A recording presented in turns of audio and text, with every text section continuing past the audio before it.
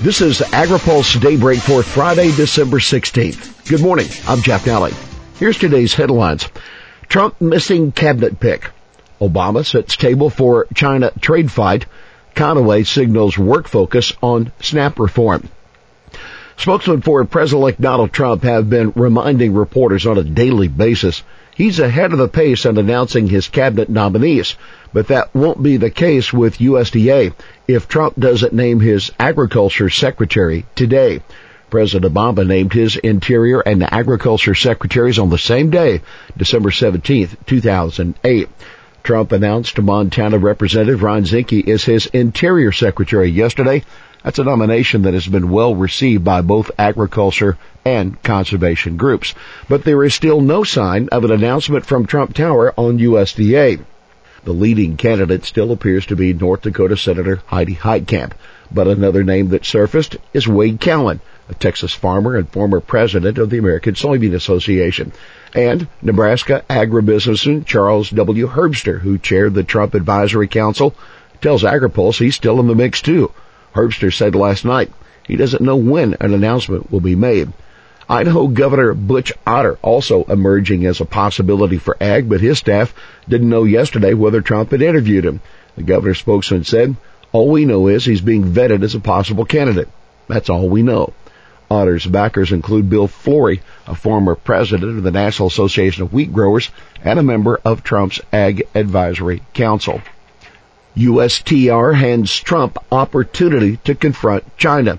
The Obama administration has set the table for agriculture to be a key part of Trump's strategy to confront China on trade policy.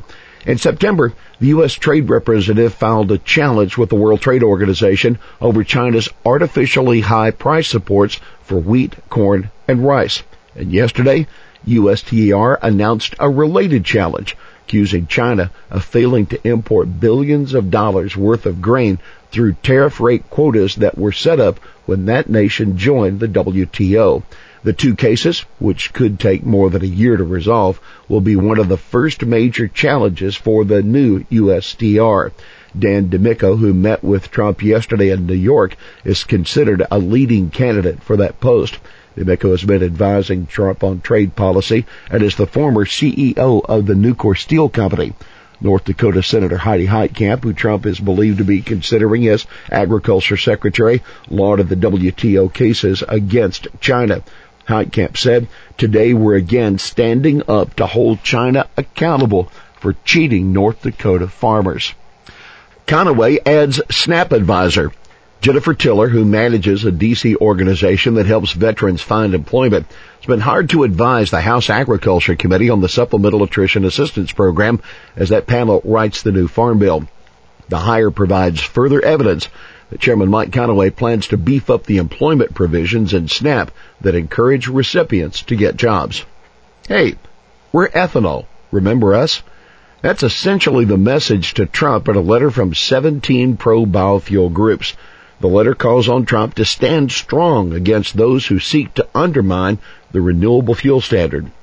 The groups that range from companies like ADM and DuPont to trade associations like Growth Energy and the Renewable Fuels Association also pledge to offer their full support in your continued efforts to grow the nation's renewable fuels industry. Syngenta accused in pesticide case.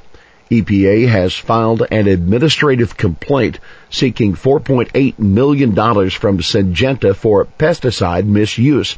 The agency said that in January 2016, 10 workers were treated at a hospital after entering a research field too soon after it was sprayed with Lorsban Advanced, the active ingredient for which is chlorpyrifos. EPA said Syngenta didn't warn its workers to avoid recently treated fields and then allowed or directed workers to enter the treated field before the required waiting period had passed. Syngenta says it's been working for months with EPA to resolve the matter and that no workers were injured. Syngenta says EPA, quote, is overreaching its authority with its enforcement, lacking precedent, and disregarding its own policies and regulations. Best worst agencies to work for.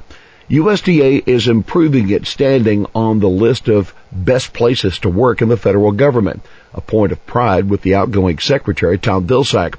But some individual agencies within the USDA still have some work to do, that according to the latest survey. As a whole, USDA ranks 9th among the 18 largest departments, tied with the Social Security Administration. The survey also scores 305 sub-agencies across the entire government. The Risk Management Agency is the highest-ranking USDA agency at 36th, followed by the USDA's Office of Inspector General at 47th and the Farm Service Agency at 54th. RMA's score has improved dramatically during the Obama administration, increasing from 55.5 in 2009 to 76.2. The lowest rated USDA agency is the Office of the Assistant Secretary for Civil Rights, 294th. The Food and Drug Administration, which is part of the Department of Health and Human Services, ranks 73rd among the 305 agencies.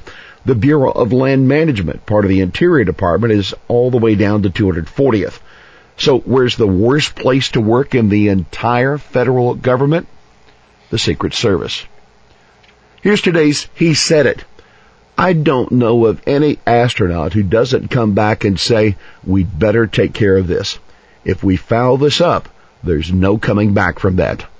That was John Glenn, the late senator and astronaut whose body is lying in state at the Ohio State House today. Glenn was talking about his experience of seeing the Earth from space. Washington lawyer Mike McLeod, who handled agriculture policy for Glenn during his unsuccessful presidential campaign, says of Glenn, he will always be a hero to me. In closing, here's a programming note. Daybreak is going to be on holiday until January 3rd. Everyone at AgriPulse wishes you a Merry Christmas and a Happy New Year. Well, that is Daybreak for this Friday, December 16th. AgriPulse Daybreak is brought to you by McLeod, Watkinson & Miller, America's most experienced law firm in agricultural and derivatives law, and by the American Association of Crop Insurers. For the latest news out of Washington, D.C., visit agripulse.com. For AgriPulse Daybreak, I'm Jeff Daly.